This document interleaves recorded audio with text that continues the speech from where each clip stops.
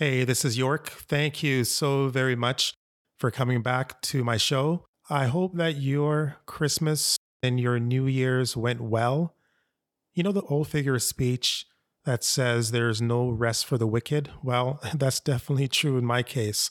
Because I had to work on Christmas Eve. I had to work on New Year's Eve as well, New Year's night. But you know what? I'm not complaining. At least I have a job. And so now this episode that you're going to hear, this is called The Arrow of Time Part 2. If you haven't heard Part 1, I suggest that you pause this podcast, go back and give it a listen. This one is a little bit more personal than the first one. Hey, hon. Just one moment. I don't mean to interrupt your podcast thingy, but how long is this going to take? Hon, I'm almost done. I just have to do a little bit of editing. I'm almost finished. After you're done, I need you to pick up a box of eggs, carnation milk, baking soda, toothpaste, duty small calls, candles, frozen spinach. Okay, Space Lady, start the show. Greetings to all sentient life forms in the universe. Welcome to Poetic Earthlings, a show that will provoke, inspire, and alter your perception. Here's your host from a remote location south of the 49th parallel, York Campbell.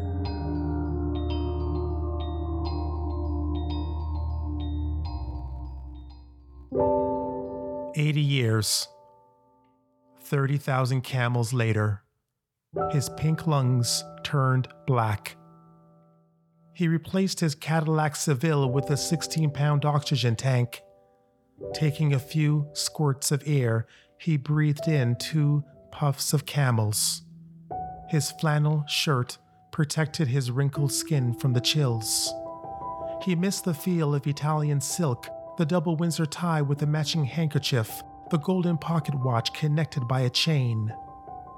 He longed to open his own doors, drive away with the rooftop down with the wind moving through his hair. Sitting next to Jenny with her overstated sunglasses and infectious smile. His Seville and Jenny have long passed. Only if they could be reincarnated along with his golden boy charm, pearly white teeth, and arthritis-free bones. Final rest is a retirement home.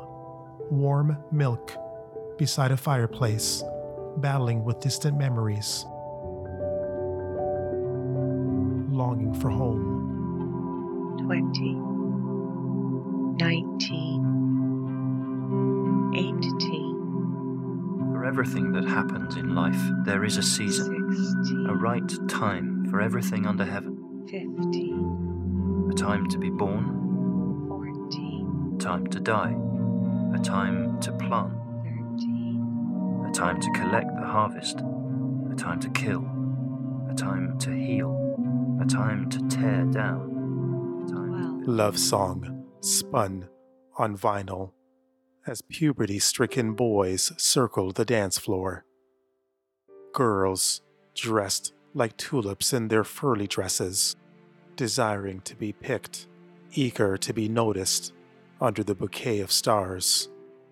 Boys are so sweaty, cardboard, and rigid, stumbling over their own insecurities. How were they to lead a nation, fight wars, and spark a revolution if they can't even ask a girl to dance? I saw her. Silky milk skin and long hair over her sculpted shoulders. My legs felt like wood, could hardly move a few feet and ask the question. She said yes. We shuffled to the center, like a nervous pair of Ken Barbie dolls. Girls were mystical, foreign things, like rabies and fairy dust.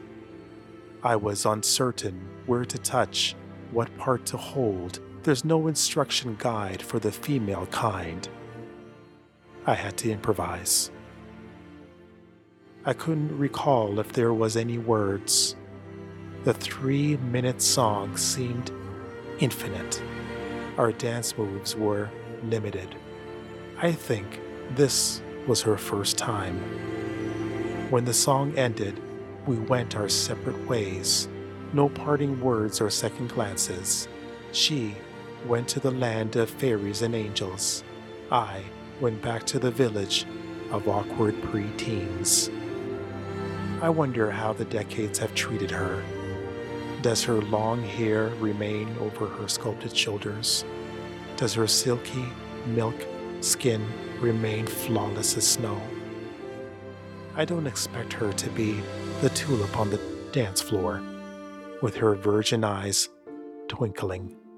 She's probably deflowered and wrinkled, with children competing for her attention.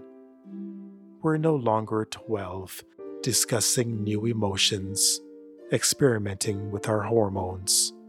We are both full-grown and midway through life. I wish her the best. I'll never forget our first dance.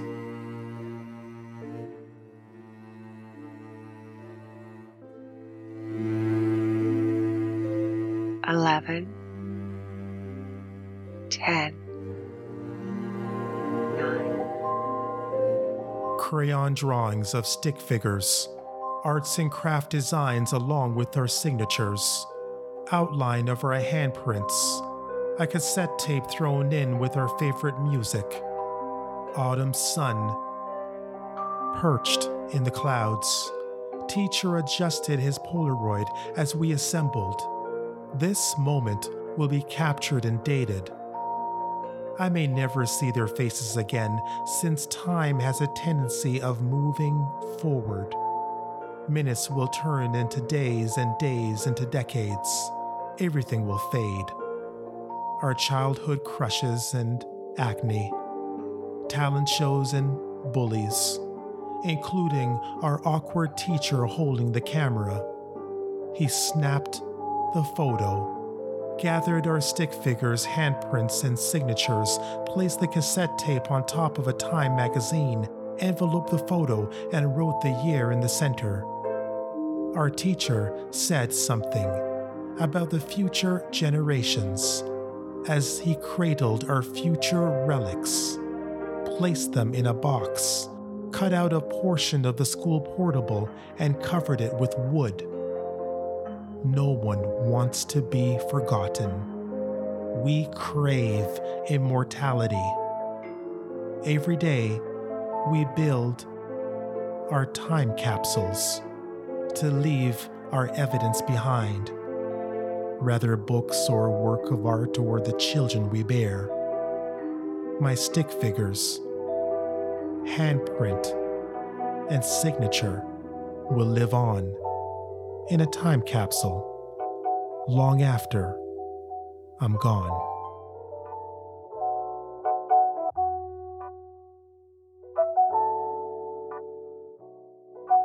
She looks like hell in her orange jogging pants and purple hoodie.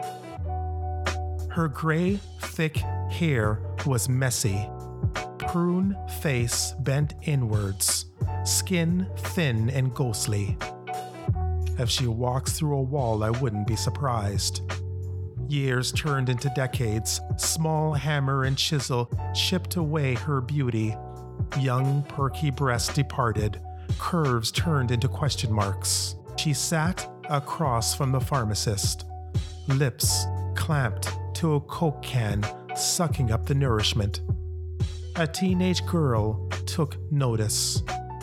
I could sense the disgust and the horror in her eyes. She probably thought one day I would look like this.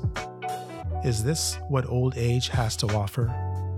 A pine box seems more comfortable. Oblivion seems more hospitable, rather than looking like hell. But that's a bit too negative. I'm sure getting older has its benefits. It's not just popping pills and you slowly exit from the stage. Gray hair is a symbol of wisdom. To understand what came before is a blessing. If I was bold enough, I would spark a conversation, learn from her many years of living, acquire wisdom, see the universe from a different point of view, rather than writing my preconceptions of what it means to be old.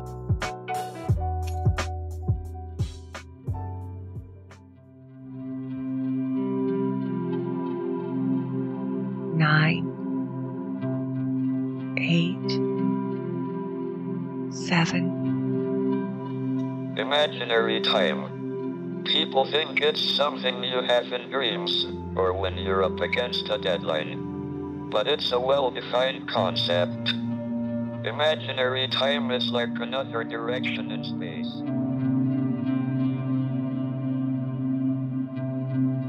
6, 5, 4, 3, 2, 1, 0.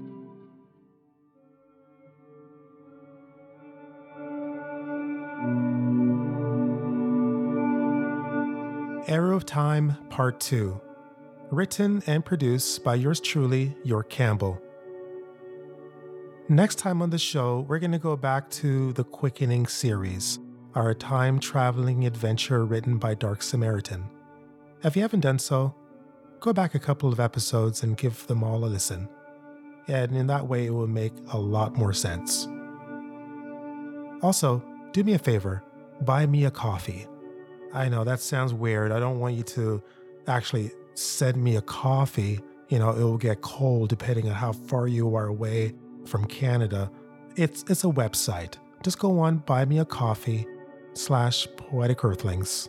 Don't worry, it's in the show notes. You could contribute $1 or $2, or you could contribute on a monthly basis. This helps to produce more shows just like this. Remember, be kind to each other. Be a good earthling. And I'll talk to you next time.